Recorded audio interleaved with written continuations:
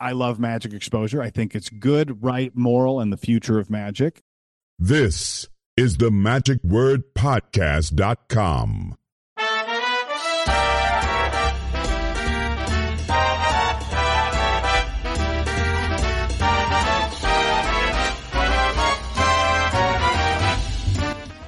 Hello, this is Scott Wells for the magicwordpodcast.com. In 2011, I created the Magic Word Podcast as a way to advance the art of magic through the sharing of information.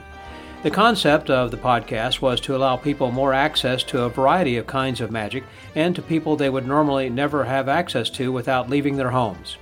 Part of the concept was that I was going to be able to share information from people who would normally not have a voice because they couldn't appear in the Linking Ring or Magic Magazine or other traditional forms of communication because you are limited to the number of pages that you could print, limited to the amount of time they give you on radio or in television, etc. Whereas with my podcast, they were allowed ample time to do that. It was never intended to generate controversy, but simply to share concepts and ideas and to advance the art of magic and to examine topical issues as they came up. Part of my mission to advance the art of magic is to provide a platform for people such as women and minorities who might not have a media outlet to present their unique perspectives and their vision of what it's like to work in and to be successful in our art, or to hear from creators to understand their creative process that you might normally never hear. Over the past several years, I have had everyone from Tom Blomquist, a TV writer and producer who talked about the importance of persistence and hard work paying off, to Orlando Santos, a retired CEO of CNN, who told us how to connect with people. All have shared things that are not normally found in any magic book. Occasionally, as in this circumstance, it was never meant to expose magic or magic tricks to non-magicians. We do not discuss methods on this podcast because it is freely available to the global community.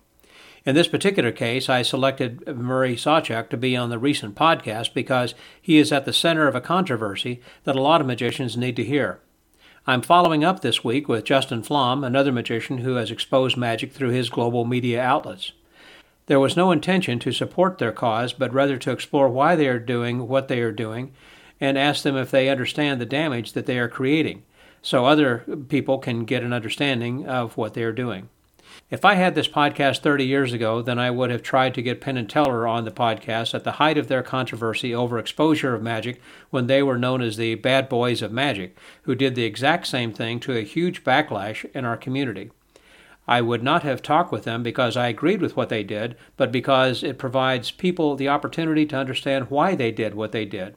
Likewise, in the late 1990s, when the Masked Magician was at the height of his TV popularity, I would have liked to have asked him why he was exposing magic. Why did he do it? What was he thinking? So there is no intent to give Murray or Justin a platform to further their views, but rather so the rest of the magic community could be aware that 1, there is a controversy that needs to be addressed, 2, these are the principal players and what they thought, and 3, ask the magic community to think about how they want to handle it. Their views do not necessarily represent my personal approach to magic or my views. In fact, many do not know that I have a long history of opposing magic exposure. I was a vice president of the World Alliance of Magicians, or WAM, chaired by Walter Zaney Blaney from back in the 1990s. It was a worldwide organization committed to trying to stop magic exposure and rip off builders. I've always tried to keep to the core mission of this podcast, which is to advance the art of magic by giving people a voice and an opportunity for listeners to hear another point of view from people they would not normally hear. This has turned into a distraction for many people, but also shows that it is an issue that people need to think about and needs to be addressed in some form or fashion. I'm just trying to create a media outlet so people can decide what to do about this issue. I want to generate awareness, including the points of view of the persons who are creating this controversy, so the magic community can address this issue in whatever form they want. My hope is that at the conclusion of this 3-episode series, that the magic community has both sides of the story and is able to make an informed decision about how they want to proceed. Well, this week we're going to feature a conversation, though some might say a speech, by Justin Flom, a social media mogul who justifies his action of exposing magic. As you heard the pull quote at the beginning of this podcast, he believes that magic exposure is a good thing. Throughout this episode, he makes it clear that he loves magic and magicians, but he also loves magic exposure. Some might liken that to saying you're a Christian, but you worship the devil. But I digress. To reiterate my point, I am not trying to stir controversy, but just giving air to a dirty little secret that we must admit is prevalent in our art. It is offered to give you another point of view. Since last week's episode aired, I have been bombarded with those who want to express their opinions and come on the podcast.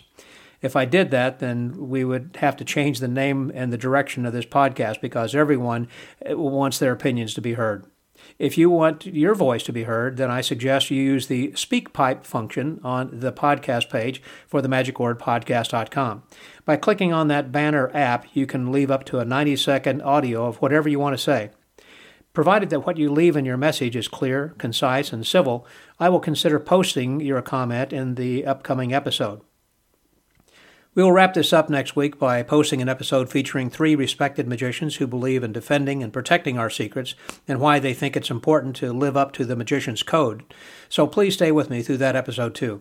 Then we are off to Blackpool and daily reports from the world's largest magic convention.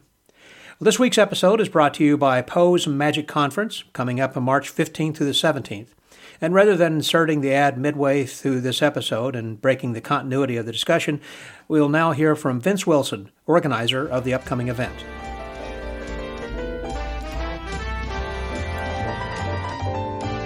Poe's Magic Conference is coming up this year on March the 15th, 16th, and 17th. That's right. It's going to be going through St. Patrick's Day. But what better place to be than in Baltimore, Maryland? And I've got with me then right now Mr. Vince Wilson, who is one of the organizers of Poe's Magic Conference, to tell us a little bit more about it. Hey there, Vince. Hey, Scott. Thank you for having me on again. I love being on your show. Thank you. It's always great to have you then as a guest, and I'm always excited about your convention because it's a lot of fun. For those who may not be familiar with what Poe's Magic Conference is, can you kind of give an overview of what they should expect? It's a magic conference for magicians, and it's designed specifically for helping magicians be more theatrical and original. Okay, it started off as a bizarre magic conference, and we still keep elements of storytelling in there, but we have expanded more and focused on helping you have the most unique performance that you can have. You don't have to be in the spooky stuff. You don't have to be in the bizarre stuff and that sort of thing. You just have to want to have a show that's not like any of the other 10,000 magicians within 200 miles of you. And I understand that the reason that we have it there in Baltimore, and because it's called Poe's, is because Poe was a master storyteller himself. That's correct. Yeah. And there is a correlation. There's a great article online about a correlation between Poe and magic. How he was a mystery artist himself to some degree. And aren't we all just mystery artists presenting wonders to our audiences? Poe is, of course, buried in Edgar Allan Poe. We have the Edgar Allan Poe House Museum, the Poe Society. I'm on the board of directors, for example. And of course, Poe's Magic Theater is named after Edgar Allan Poe as well because of his influence in exposing people to wonders and mystery. And that is at the heart of what a magician is. We present an audience with wonder at the end of the day. And Poe's Magic Conference is designed to help you add more wonder to your presentations and your shows. And you've had a lot of really great people in the past who have been guests of honor. Yeah, incredible talent. We had Jeff McBride there, as the keynote speaker at our last conference. We've had people that are you have been there, of course, multiple occasions now, I think. And we're gonna, we have David Parr. This year we have Lindsay Noel and David Parr, and Paul Prater is returning again. He's one of our biggest performers. We love having him there. He also hosts a Black Cat Lounge. Our mutual friend Zeke Powers will be there helping out. Some of these names you might not recognize immediately, but these are people that have influenced storytelling and theatrical magic. Right. They might not be the biggest names other than Larry Haas, of course, who is our keynote speaker this year. So Larry's a good friend, a fantastic presenter. I'm really excited to have him there as our keynote speaker this year. And we have lectures and workshops that are going to just blow your socks off and learning how to have the most original and unique presentations you could possibly have. Sounds like a great time. And that's again is going to be March 15th, 16th, and 17th in Baltimore, Maryland. And for more information and details, you can go to the website at PoesMagicConference.com. PoesMagicConference.com. there you go. And I didn't even look at it when I did that. Or you can also then go to the Magic Word Podcast Magic Convention page, and there you can actually hear a little bit more with Vince and I talking and giving a lot more details about this as well. Vince, thanks very much. I think it's going to be another great year. Thank you. So now it's time to introduce our guest for this week's episode, Mr. Justin Flom, here on The Magic Word. I have with me right now Mr. Justin Flom, very clever magician, someone who has been seen by probably more people than anybody else in the entire world, and I'm including any other kind of celebrities or movie stars. He is someone who we're talking with today because of him being a magician, but as I understand, hasn't really been doing a lot of magic of late, but has kind of gone in a different direction. But it was magic that kind of launched him into this alternate career of doing what he's doing then now. But the reason we're chatting here is because you have gotten started by, quote, exposing magic or showing the secrets of how some magic was done. So I wanted to chat with you just to kind of see what your thoughts were about how that got started and your thoughts on that. So Justin, here you are, Justin Flom. Hey, Justin. How you doing? Great. Well, boy, your listeners are probably really wanting to get into it on the magic exposure side. There's a lot to unpack. We're going to do it quickly. Here is how amazing David Copperfield is. David Copperfield is so good that he is still making millions of dollars, and he hasn't done anything on television in 20 some years. David Copperfield is so good that he does 15 magic specials, and still today, if you watch a stage magic illusion show, it is a David Copperfield show. He reinvented the art, and we are only doing a cover of what David Copperfield did, myself included, when I used to be a stage magician.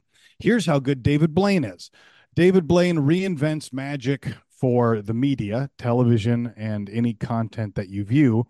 And that was in 97, and still today, any magician that's doing anything is copying that David Blaine from, again, over 2.5 decades ago. Wow. Now, the truth is actually we already have had quite a shift, which is 95 to 99% of people who are going to watch magic today, they are watching it on a totally different platform than magicians even know about. And they're magicians that people don't even in the magic community even know. Right. These are nameless magicians. They are not the elites in magic. And I'm thrilled. I'm really excited, Scott, that you are here to talk about this, because I have wanted to share the gospel of this new era of magic that's happening. Because listen, if you can get excited about it, if you can, love it. When David Copperfield started doing his thing, you could be Blackstone or Mark Wilson and be really bummed about this new style, or you can go, this is great. That can exist. I can exist. I can either hop on this new train and learn from this new style of performing, or I can continue doing what I do. Death Saw by David Copperfield doesn't negate Die Vernon Triumph. They can both exist in the same world, but Right. It's really important that the magic community just know and understand at least what's happening from the public's side. And they don't have to like it. Okay. They don't have to do it, but it is something to at least know about. And as far as the not having to like it, I do at least want my heart to be heard, because I think the mentality of magicians is to think that I'm an asshole and that I hate magic and that I hate magicians, and I'm trying to mess up people's career or their tricks or things for my own clout or for my own pocketbook. And that's not the case. And I hope to show that here, because I love magic more than anybody. I love magic. And Still I do, think even though that you haven't performed in a few years. It's still a Well, passion for you. the thing is actually I'm very lucky to have started as a magician because now that I'm a social media guy, An influencer, however, major influencer. yeah. So even though I'm on a totally different stage now, magic informs every decision I make. So when I do a DIY house improvement project, like building a tunnel of doors that's kind of cartoonish and like an old television show like Get Smart, magic informs every step of that way. Hmm. I'm still getting stuff built by magic builders, but they're not used in the same deceptive way that a magician would. Hmm. Which brings me to, okay, we're going to talk magic exposure and we got to get into it. Right. What is the goal of magic? Like that overarching, and we're all going to disagree. We're all going to have different goals, but I think the most common one that you would hear is the goal of magic is to achieve wonder, give astonishment. Some might bring it all the way down to fool somebody for entertainment purposes. Other people might say, well, no, it's not just fooling, it's entertaining them, but mystery and wonder has to be in there at some point. Right. Now, I love Paul Harris and I love The Art of Astonishment, and the essays that him and Eric Mead did in there talking about astonishment are beautiful, poetic, lovely. And if the goal of magic is to achieve wonder, then only about 2% of magic material created is going to get you there. Now, I've been very lucky that I've been able to spend a substantial amount of my magic career within that 2%. And that comes with good trick choice and surrounding myself with very smart Mhm. magic consultants so that I can do that. And many people listening, they might say, well, no, I achieve wonder far more than 2% of the time. I'm not saying that only 2% of the time you're achieving wonder. I'm saying look at all of the magic material that we have. And if the goal is simply achieving wonder, well, then 98% of that dealer's room is useless. Well, that's a big problem. But if we can expand our definition of what magic is supposed to be, and we already have, they might say it's for wonder, but you're leaving out comedy and gags and different things. Magic can achieve so many things because, and this is the new era that we're in, we have the coolest industry of secrets of any other industry. I've heard this True. stat often. I don't know if it's true, but apparently we have the most published works of any industry behind medicine and law. And Hmm. yeah, for 500 years, we've been putting up all of our ideas into books and now on the internet and downloads and conventions. So we have the coolest shit. It's the Hmm. best. We have chemistry, chemical reactions, different ways of folding fabric to do impossible things, topological illusions, optical illusions, hiding places. Hmm. All of this is the best. And for a time, the best way to serve our audience was to keep that from them so that we could give them, a sense of mystery or something. But in this new era, Why is that different now? Why was it different? Why was it okay then, but different today? I think we live in an open source world now, where Hmm. we know how everything works, or at least to some extent. The very fact that you right now are broadcasting shows that we're in a different stage. Like the fact that True. everyone has a microphone now. And literally has a voice. Yes, because think about David Copperfield in 1978. He had a huge leg up with just having some sort of relationship that put him in with ABC so that he could do, a special with ABC and then eventually go to CBS and get his own specials. That was possible because not everyone had a microphone. But Hmm. now I'm competing with the manager of Taco Bell, who in his off time has his phone and can do the same content that I'm doing. Everyone has a microphone. So Right. if that's the case and everything is accessible and secrets are available to anyone, then we have to shift and modify the way that we do it. Now, wonder is still beautiful. I say yes to fooling magic. I say yes to wonder, and I still advocate for pieces of material that will fool an audience if you can get there. However, this is a scary thing for magicians. I think they would be bummed to realize how often the audience has the method. So my favorite magic writer, I think he's the greatest magic writer that we've had in the last 500 years, is Jerks Andy. He, for those who don't know, he's an anonymous magic writer, Mhm. goes by the pseudonym Andy, and he releases a book every year to his subscribers. You can't get them. One of them, I think, just went to auction for thousands of dollars. And he writes a lot about taking the ego out of magic. But he did a focus group and a lot of tests, and he'll do a trick and he'll say, "Do you know how that was done?" And they say, "No idea." And he goes, "Here's $20 if you can get close to the method." Well, every time the audience nails it. And they're being nice. Mhm. People aren't mean to magicians. People are too nice to magicians. So, my rule on magic exposure is if the audience is going to arrive at the method anyway, and the method is interesting, give it to them.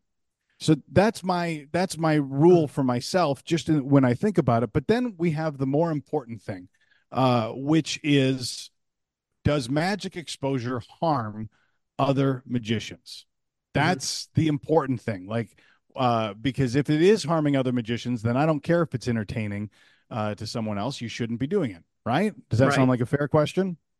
Especially if it's not your own material. In other words, if you're exposing something that you have invented, then that's one thing. Let's say it's in the public domain, and anything that is available through a public magic shop or online would be public domain, basically. But even though that you had not invented it, would that be fair for you to expose that kind of a trick? Yes, the critique would be, if I expose Zigzag Lady, then Hmm. I've just made Zigzag Lady unperformable for all the people who have paid money for it and who do gigs with it. So I'm essentially taking money out of their pocket. Now, I don't believe that to be true, and my reasoning is, several fold. Paper balls over the head is exposed every day to thousands and thousands of people. Hmm. It's one of the most performed pieces of magic that we have in any stand-up magic show. But even though it's been exposed to millions, I'd say billions of people, no magician ever is scared when they go on stage that the person they bring up will have seen it exposed to them before. They're not afraid of that. They know that this secret, first of all, nobody remembers anything. Nobody sees anything. We know that because on America's Got Talent, every year somebody does something that was done previously, and Hmm. people are like, wow, that's brand new. That's amazing. All of that. So I Right. would say Paper Balls Over the Head is a great picture of, first of all, it is magic exposure and it shows that it's entertaining. But also, it shows that the secret isn't spent for other magicians when I do Paper Balls Over the Head for somebody. Also, Masked Magician Valentino, uh, who has done all of the tricks. I mean, look on YouTube, everything he's exposed for millions and millions and millions of people. We Hmm. thought maybe, because I remember in the 90s when this happened, oh, these tricks are unusable and never going to be done again. No, we're still doing these tricks. We're still using deceptive bases. We're still using zigzag ladies to great effect. Same thing for healed and sealed, which has been the most exposed trick on YouTube. Still a very powerful trick. Hmm. Balducci levitation was exposed on Lamb Chop. Still was able to give David Blaine a totally new reputation. We remember, I think it was back in the 80s. Also, I believe it was Gary Willette's show on the World's Greatest Magic. And in between, during the commercial breaks, they would say, okay, here, I'll show you a trick. And when you return after the break is over, I'll teach you how that trick was done. Right. Yes. And people, I didn't know that people had a problem with that, but apparently people were angry at that. Yes. In my household, we all thought that was really exciting. I always liked Lance Burton's joke about Masked Magician. He goes, magicians have a problem with Masked Magician, but hey, I learned a lot of cool tricks.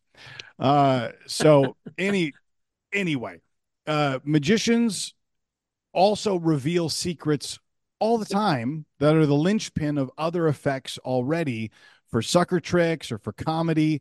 Uh, I understand your so point. Yeah. Yeah. so there's an interesting thing. My buddy Ryan Stock, world's greatest sword swallower, my favorite magic creator, even though he's not mainly a magician. Ryan Stock wrote a list, which is pretty funny, which is this is written by Ryan Stock. Everyone seems to have their own rules. After talking to a lot of magicians, I've come up with a list of when it's okay to reveal a secret. When it's revealed to someone who identifies as a magician. That's okay. Hmm. When it's a method that's more interesting than the trick, when it's a tutorial or a teach a trick segment like the Matt King thing you just brought up, Right. when it's funny like Amazing Jonathan or Carl Ballantyne or Cole and Company, or when you have a different method to do the same trick like a sucker trick, or when you're producing a CEO at a corporate event, or when you're rehearsing the show for techs, producers, directors, and fellow cast members or wait staff.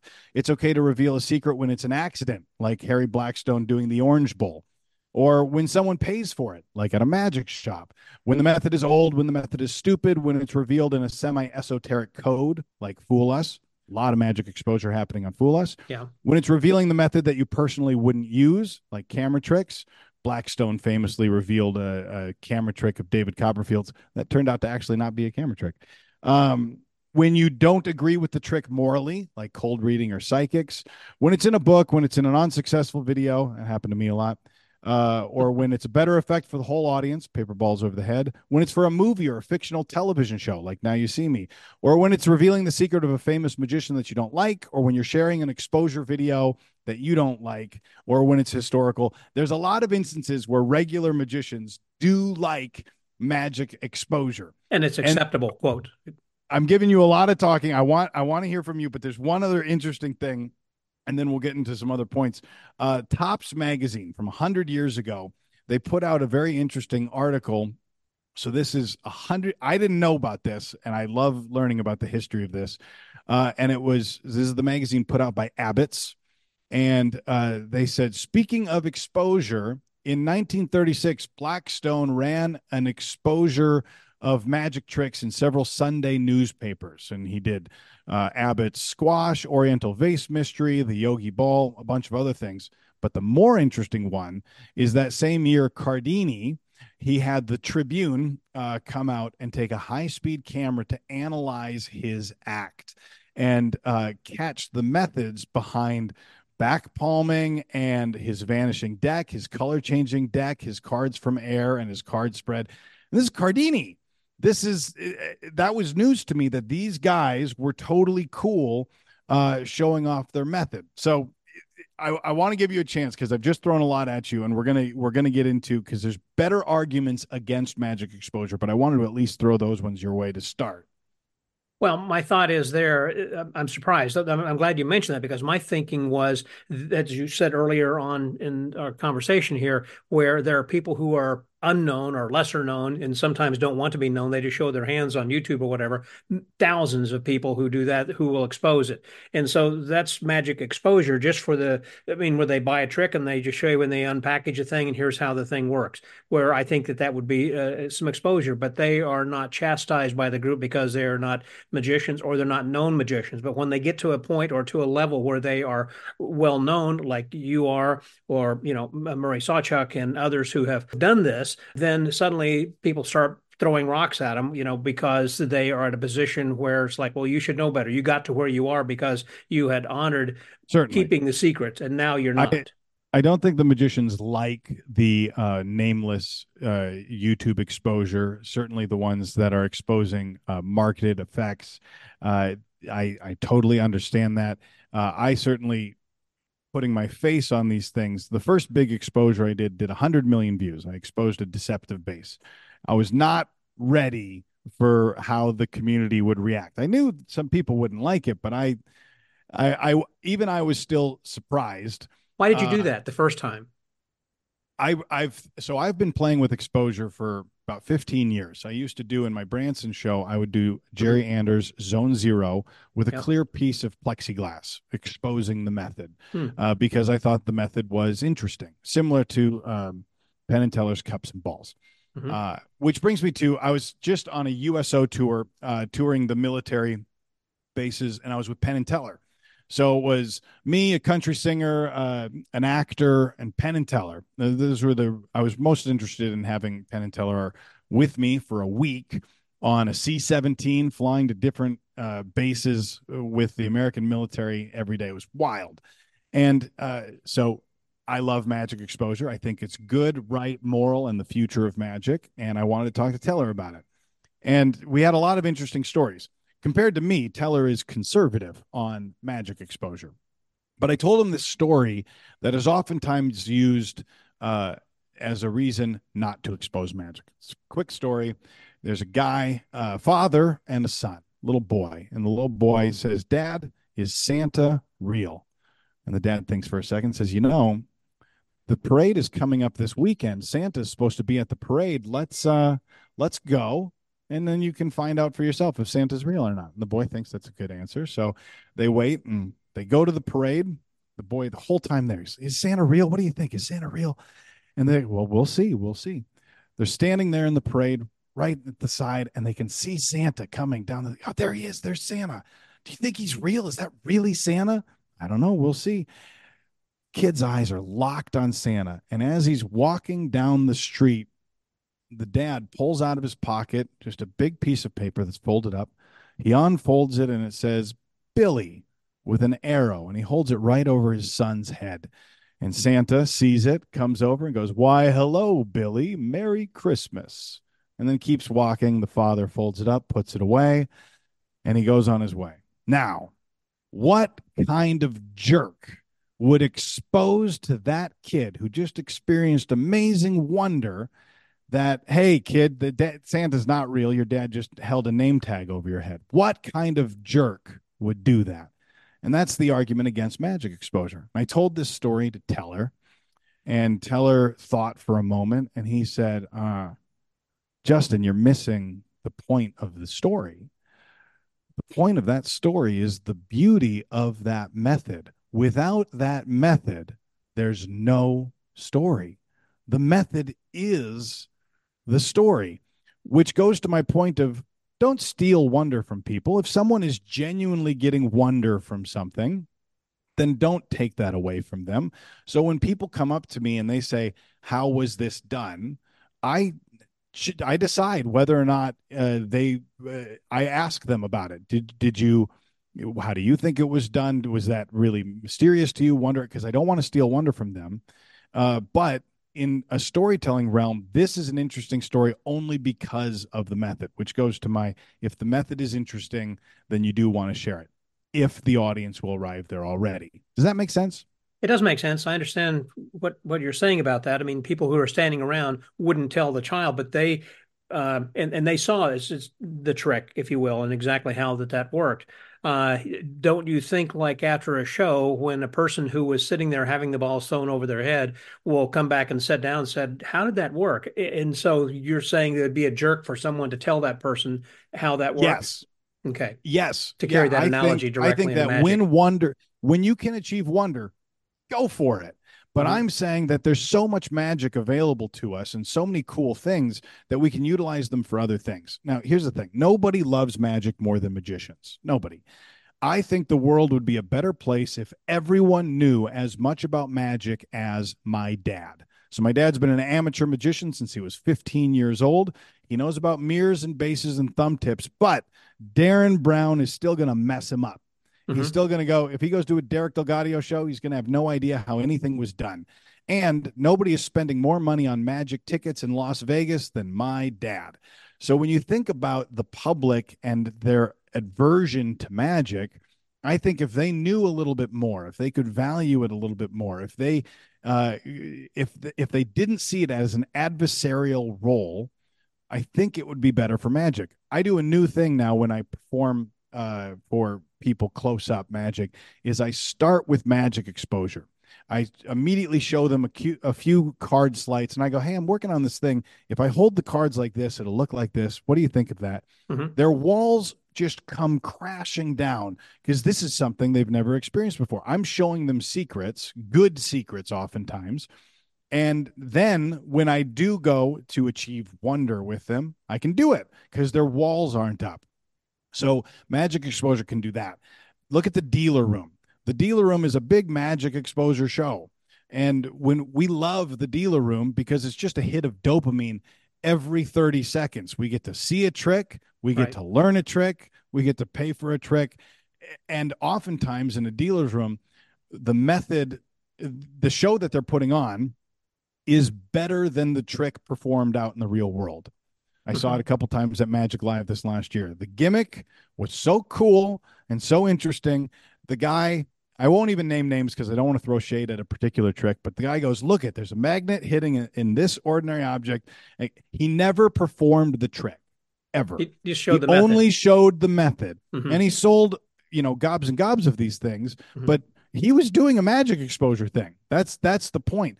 A He's dealer's exposing it to job. magicians in a context of a magic convention where people had paid a registration fee and are qualified magicians as opposed to someone walking in off the street. Yeah, but some would say that it's even worse because he's exposing it to magicians, giving the illusion that they're going to be able to take that home and perform it for their friends Mm-hmm. when they will not. And that's going to live in a drawer and never be performed for anybody. So who's actually worse? The guy who's taking money with promises of this is the magic trick you need in your repertoire, or me who's saying, hey, this is an entertaining moment and Mm-hmm. I'm just giving you the entertaining moment. So I think the reason that this is happening online is because traditional magic doesn't work online in the same way. There's a couple reasons for that. So the internet is all based off of who's watching what and for how long. So we call it watch time. So a video that's going to do really well on the internet, if it has a high watch time or a watch percentage, it's going to go well because the platforms like YouTube, Facebook, TikTok, they go, I'm going to show a video that has a higher chance of keeping people on this app or this platform. So I have a 1 billion hit video. It's a costume change magic exposure. Wow. It's been seen by 1 billion people, just that one video. And it's got a watch time percent of 150%.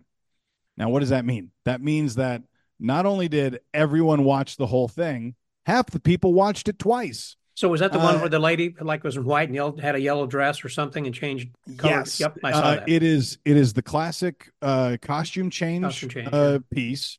And I would say that this falls strictly within, okay, when we see a costume change act, we do know the method. I think lay people know the method. They don't know exactly where the pins and the threads are. They're impressed by the ingenuity, they're impressed by the speed, but they know girls wearing 10 dresses there. They know that, okay? And if a magician doesn't believe that, then there's no conversation here because you're not being honest. So with the audience knowing that, I thought, I bet they want to see this thing happen.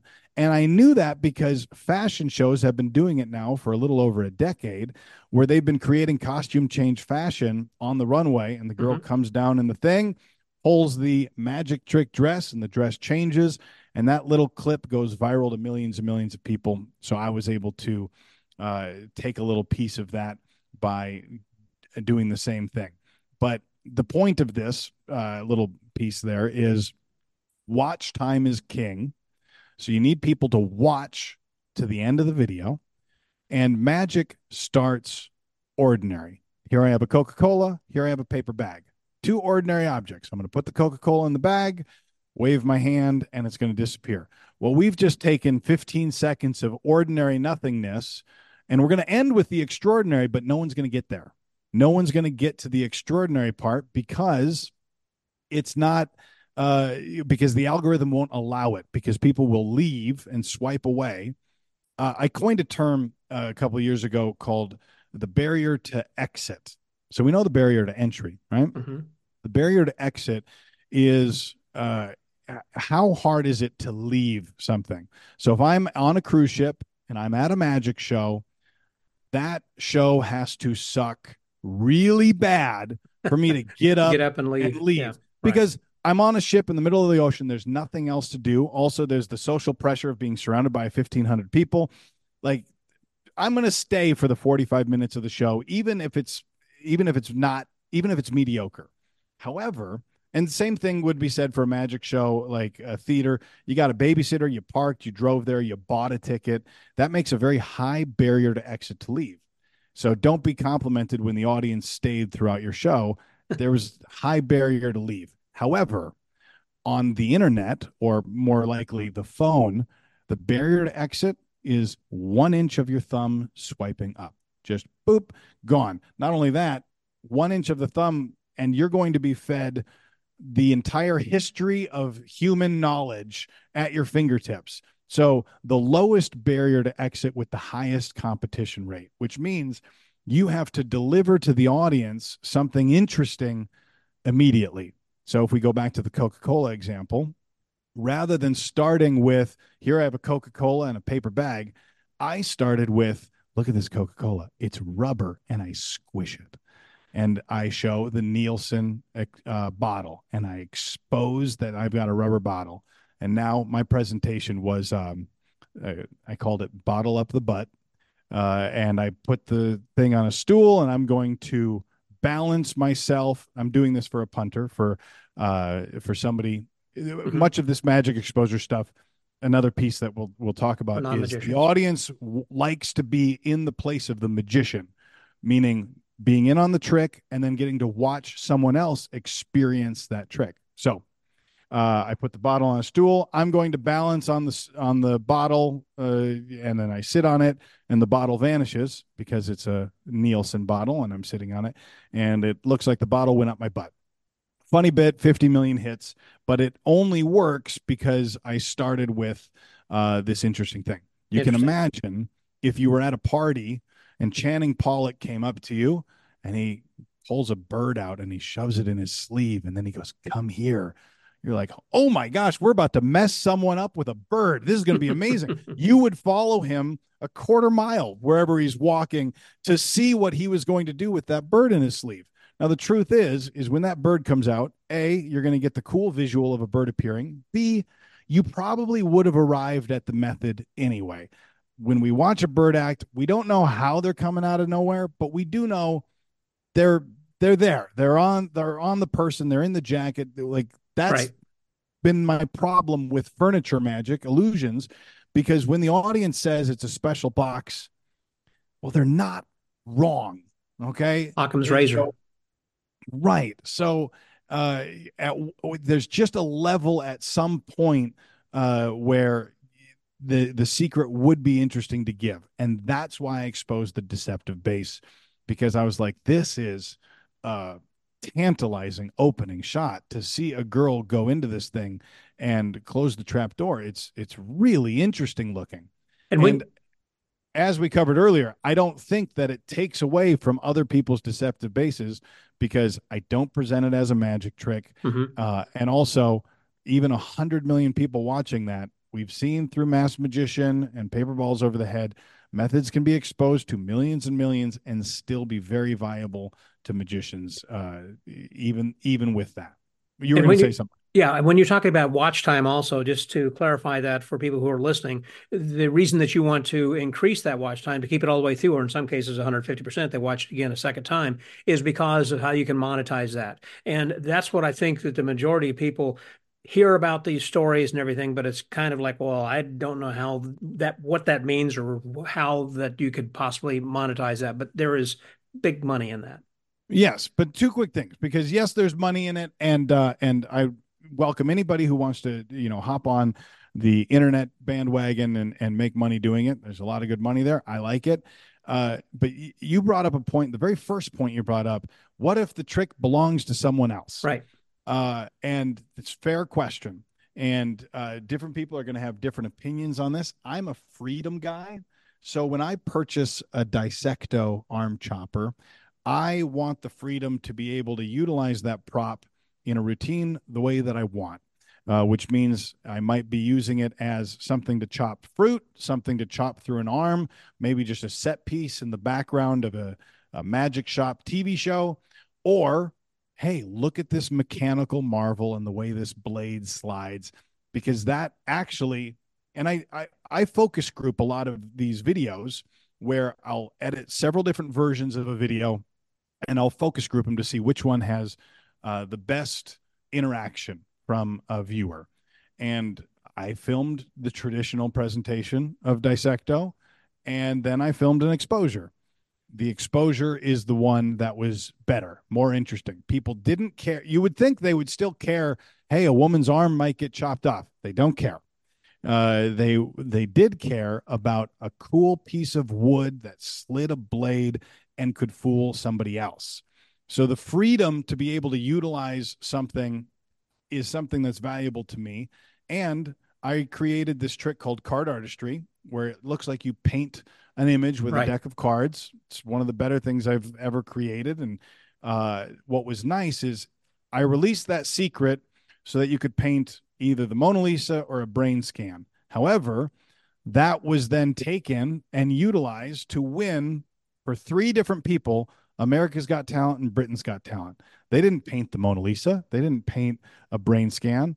They did what they wanted to do with that effect and method, and they have the freedom to do so.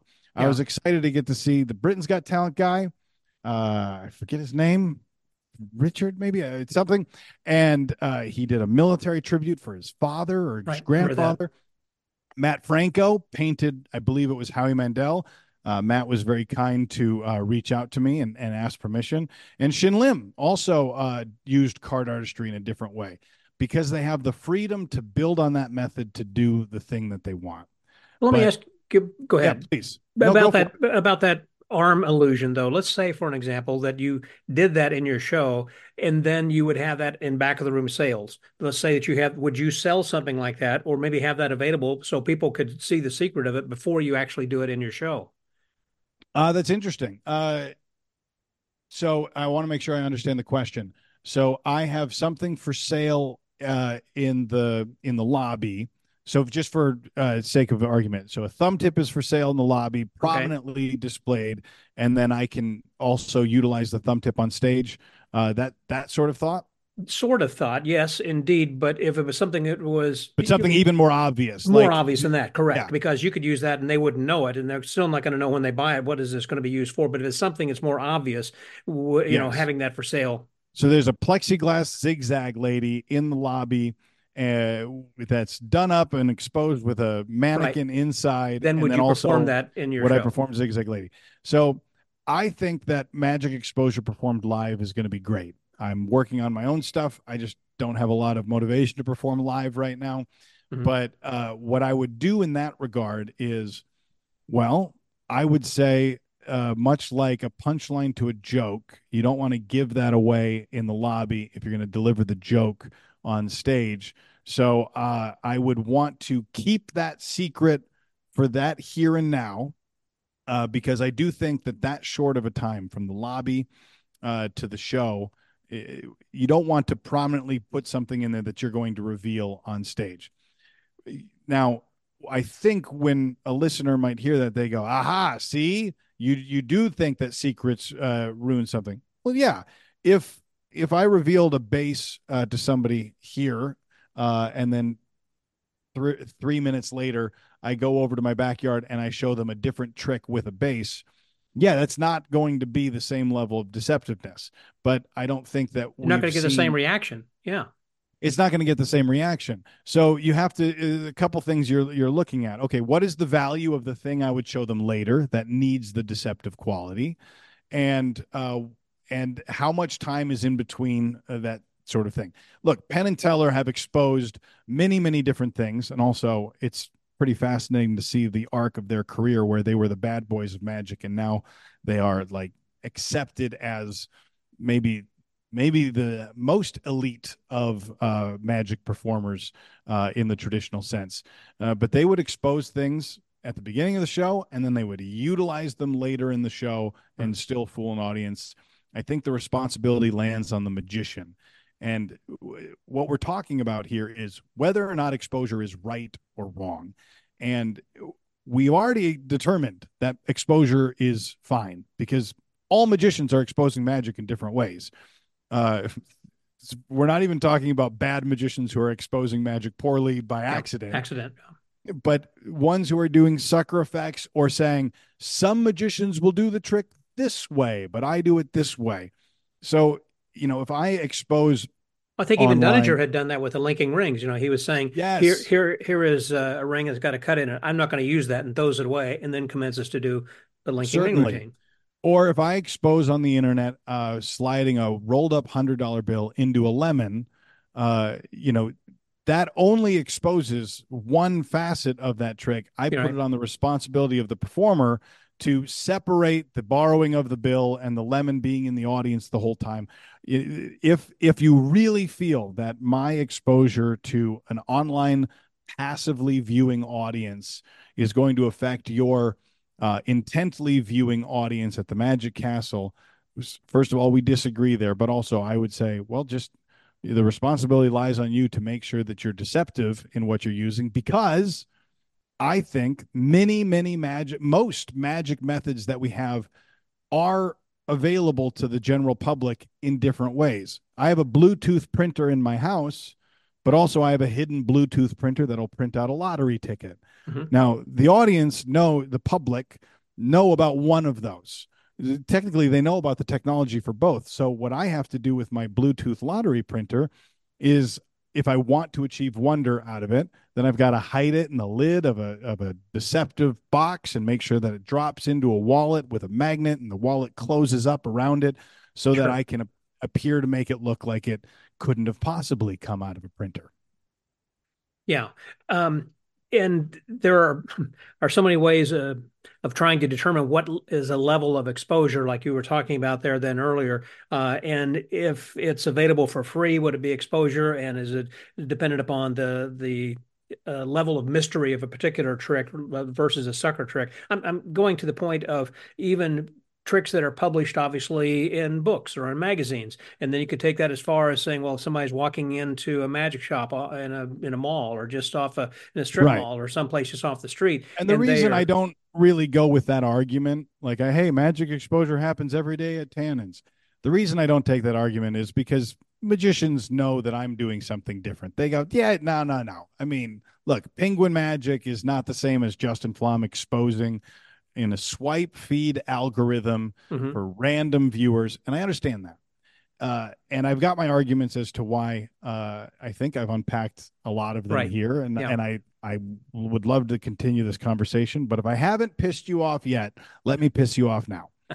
The real reason that magicians hate exposure. You want to take a shot at it? You want to guess? I would say because they are trying to, I think as Jim Steinmeier had said, is just trying to protect an unlocked vault, that people have access to this then anyhow, and it's something that might be in their show. And a lot of times there are things that are the easy tricks that they are doing, and they are the easy ones that are being exposed. And so you're goring their bull, basically. You're calling their baby ugly. Yeah. So I have a different take on it, and before I say it, again, I want to reiterate, just if someone's clicking ahead and just wants to hear this part, uh, I I really love magic, and my best friends are magicians. And even though I don't perform magic every day, or I'm not traveling around doing my show, uh, me and my friends, all we're doing is talking about magic every day.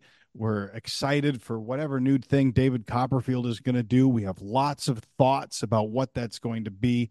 It's going to be very interesting to see how David. Makes the Uh, moon vanish.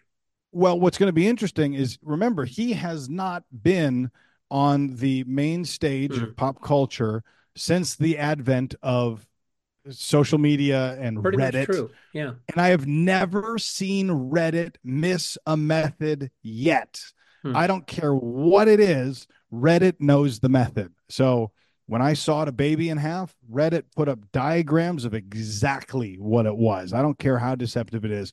My buddy Xavier, who does amazing magic, they can spot exactly where the camera does a thing or where this is that. They Mhm. got it. It's going to be interesting to see how David contends with that, because he hasn't experienced that yet. So it'll all be interesting. But I love magic. I love magicians. The one critique I have, and it's one of the reasons I love Jerks, Andy, the writer, so much, is because the way that he writes about magic with removing the ego from the magic.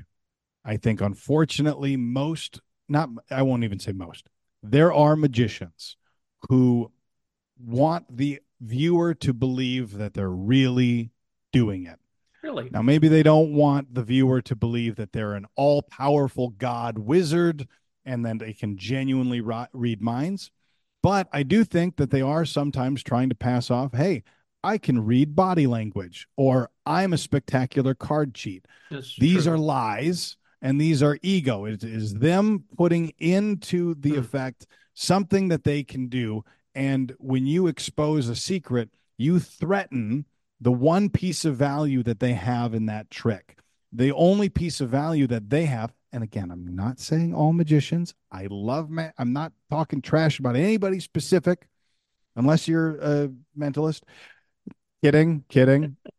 But when you put that much of your ego in the effect, then oh my goodness, it is hanging by a thread, and that thread is the hidden method that the audience doesn't know about.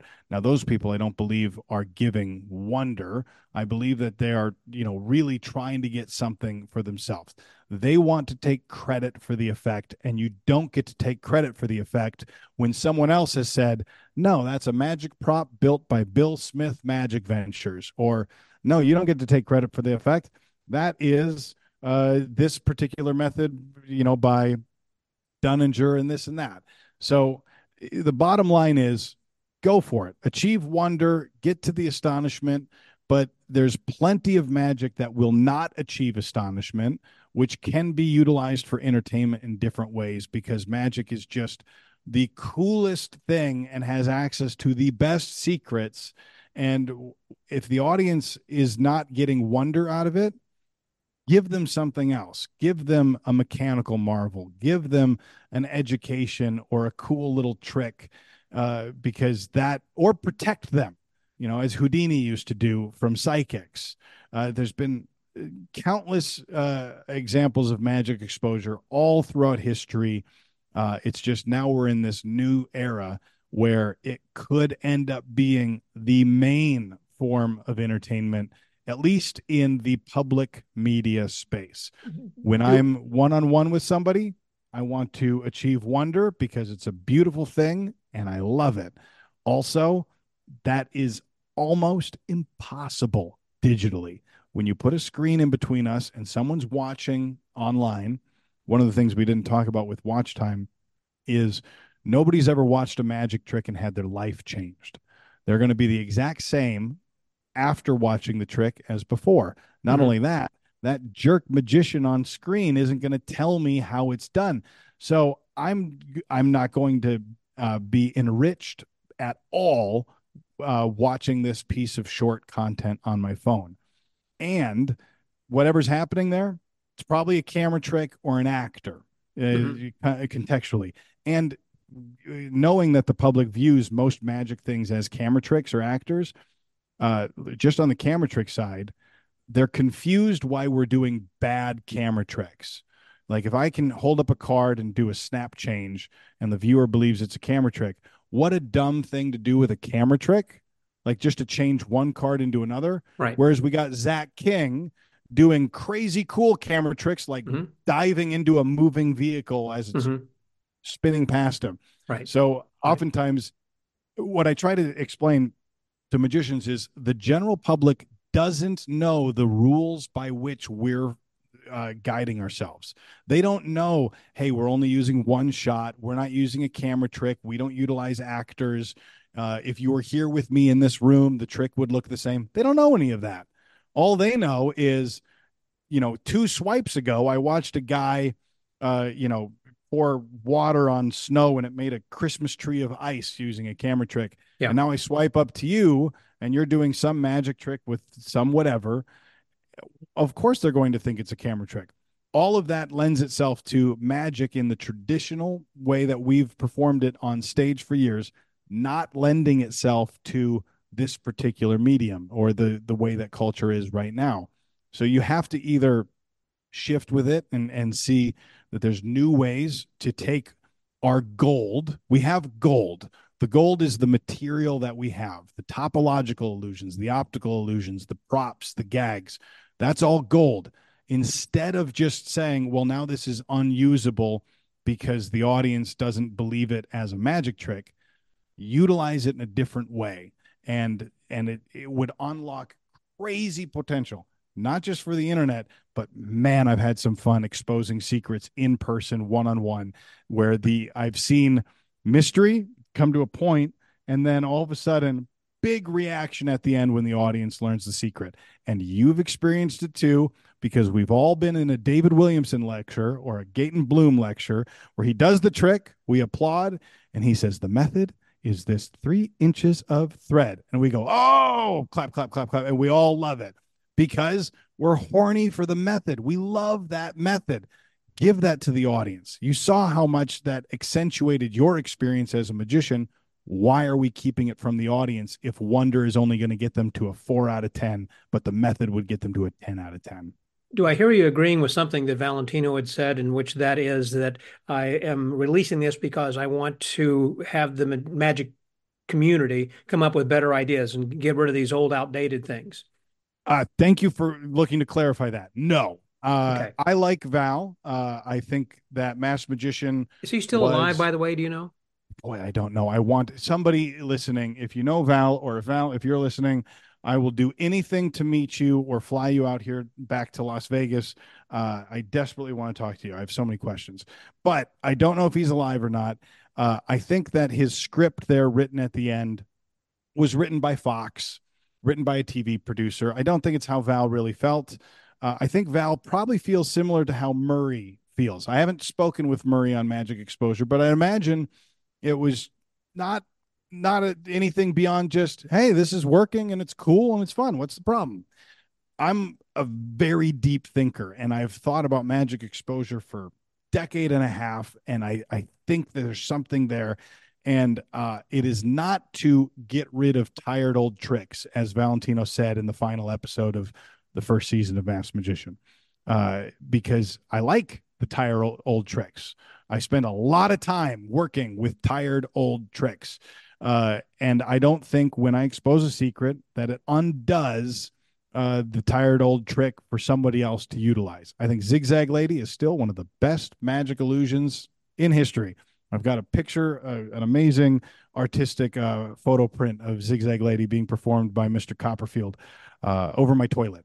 But the when Val said that, I think that was disingenuous, because the truth is exposure itself. It's just another form of entertainment utilizing magic methods.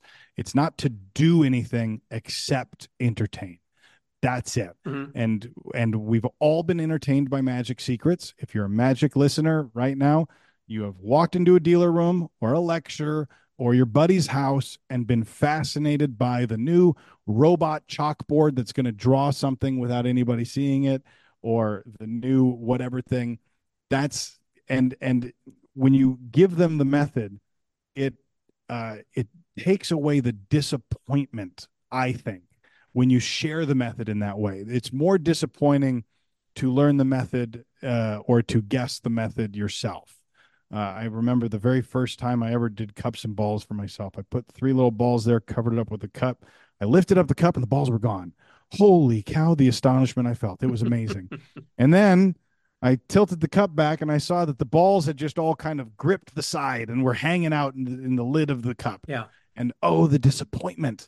And that set me up for a long career in magic of astonishment, followed shortly by disappointment. What we want to do is either lengthen that time of disappointment for the audience by really achieving wonder for them and making your magic ungoogleable, so that when you do a Daniel Garcia fraud and move ink on a dollar bill. Mm-hmm. I did this for a guy at a restaurant, and he shouted at me 20 minutes later. He goes, "Hey, it's $29.99. Is it Daniel Garcia?" Mother, yes. Yeah. Like, okay, so you either have to accept that that's a thing, or what you're going to do is you're going to say, all right, let's give a better amount of entertainment to a large group of people. Let's mess with one person. So let's show everybody, hey, look at this. I've fraudulently modified this bill. Look at this sticker. If I put this here, does that look real? You Does don't that, think that'd be now, disappointing to them to know the secret? no, well, it's only disappointing once you've tried to fool them. So it's Mhm. only disappointing. Like, okay, look at Carbonaro effect. How disappointed are all of these people when they realize the wicked cool product that he showed them isn't real? Okay, that's a lot of disappointment. Like, he just was like, yeah, hey, it's a shot Right, that fits right. in an envelope. No, that's not real. But now there's no disappointment if instead you were to say, hey, do you see that guy at the end of the bar? I'm going to make it look like a shot glass comes out of this tiny envelope. Now there's no disappointment on anybody who knows the method. You're going to go higher in entertainment for those people, and you're going to hopefully fool this one person. When they land at the thing of it not being real, they're still going to have disappointment, but that's disappointment of one punter rather than everybody else. Do you think the So audience would enjoy that? In other words, if he were to yes, explain that and that yes, to the television audience, okay, here's how this is done. I'm going to show you how the audience reacts to this trick. Do you Scott, think that's it's my still be? job. That's all of my views. I'm billions of views into exactly that. Yeah. That's the only thing I do is I find interesting methods that are and then I reframe them. Oftentimes you'll see on these things that I'm doing, look, this clip of Murray, which kind of brought the magic exposure thing back to the forefront. Look, 2020, 2021, and a little bit of 22, I was doing a lot of magic exposure, billions of views in that. And then now I'm doing a lot of painting. I'm a spray paint artist now, and I've got Hmm. 20 billion views in spray paint art. So I'm not really thinking about the magic exposure thing, but I was thrilled to have this conversation. When Murray did that, he is taking the piss out of that magic prop. He is Hmm. doing a Carl Ballantine type bit. I think totally acceptable, but that is all uh, strictly within the magic thing. When I do it, and Murray has done this too, you reframe it not as a magic trick. You're not the base exposure, the deceptive base that I exposed was never exposed as a magic trick. In fact, most people thought it was a prank secret floor thing. Like they didn't even know because when you don't have the context of a guy in a sparkly jacket taking credit for the trick, it's not a magic trick. Right. Uh, the context is so important, and that's part of the thing. So people aren't even thinking oftentimes that these pieces of magic exposure are magic tricks. And there's been a lot that I've utilized that have gone totally under the radar of magicians because it didn't make it to the magicians only forum or any of the other organizations I've been kicked out of because it wasn't presented as a traditional magic trick. Right. And it was instead presented as, hey, if you mix these chemicals together, it does this thing. And that really is a lot of magic methods, is Well, just something that is cool that we have to utilize in the context of a trick. there's a lot more, obviously, that we can talk about this. And I would like for the listeners who have heard this, if you would like to hear some more from Justin, by the way, just to write me or let me know uh, through an email, Scott at themagicwordpodcast.com, and let me know if we want to get back together over here. Because, golly, this I could tell is a much longer conversation. We could break up into two or three easily. I feel so bad for you, Scott. You're going to get a hate mail. Look, magicians Well, don't like this conversations. They do not like it. I will say, my dad, who lifelong magician, and he loves me. He hates the magic exposure. He does not like it, yeah, but he would believe that magic achieves more wonder than I think that it does. yeah, yeah. So it's I totally understand it. Oh, there you go. Thank you very much. I appreciate that. And the name of my podcast is called the Magic Word Podcast. What would be your magic word? What would be Ooh, something? I don't mean like abracadabra, but what's important then in your life? uh, ooh, boy, oh man, I wasn't prepped for this. I What's your love it. philosophy? The philosophy is just present. I Mhm. like being present. Just be present. Yeah. I want Okay. to elongate. This has been my week this week is how do I elongate the present moment? And the way I do it, I do a lot of documenting, journaling, photographing, and then later printing those photos and having Hmm. them like I loved Born Standing Up, Steve Martin's book, Yeah. that he was able to, have an archive of all of his work and everything. And to me, that allows you to live in the moment but then also live that moment for many years later because we put a lot of work into the stuff that we do. I like Uh, that. and I want to be able so Penn and Teller were really good at it to walk their back halls of their theater and see all of the work that they've done. They don't rest on it by any means. They're always looking forward. They do not go back. David Copperfield, same thing. However, to every once in a while, just look up and go, we did Saturday Night Live with Madonna. That was a Hmm. thing. Isn't that cool? And Yeah. then, keep on going. I So like that. I like that. Be in the Well, Justin, moment. Be in the moment, be in the present, and remember those. Hold on to those memories then too. Thanks very much. I appreciate your comments. And if people want to write to you, or do you Don't. don't? I was going to say you probably No. would get too many emails. Look, You can't keep up with everything. it's fine. It's fine. I love talking magic. I wish I had more time to do it. My website's justinflom.com. People will know. People can get in touch with me. Yeah. I know that this is a touchy subject, and I know that people are deeply, deeply affected by it. Yeah. That is not lost on me. I don't mean to treat it with a cavalier nature. I've lost friends over this sort of thing, not by my choice. I would never choose magic exposure over a friend. Right. But It was their choice, not yours. Yeah. That's correct. I That's understand. Well, Justin, again, thank you very much for your time. I appreciate it. And perhaps, again, with the listeners' request, we might be getting back then again. So I appreciate your insights to your thinking. Sounds good, man. Good. Thank you. So the Magic Word Podcast. That was Justin Flom. This is Scotty out. Well, thank you, Justin, for expressing your opinions. I appreciate that. And to the rest of the listeners, this is going to be a wrap for the magic exposure. I've had a couple of people who have said their side of the story. And again, next week we will be talking with 3 respected magicians who will talk about protecting secrets and why it's important to protect the magician's code. And then we'll start to wrap this up. So this way, we're not going to continue on with the subject ad infinitum. Oh boy. Then we can move on with things, including the Blackpool Magic Convention. So stay tuned for that. So until next week, stay well, get booked, and remember to be present and live in the moment. This is Scotty out.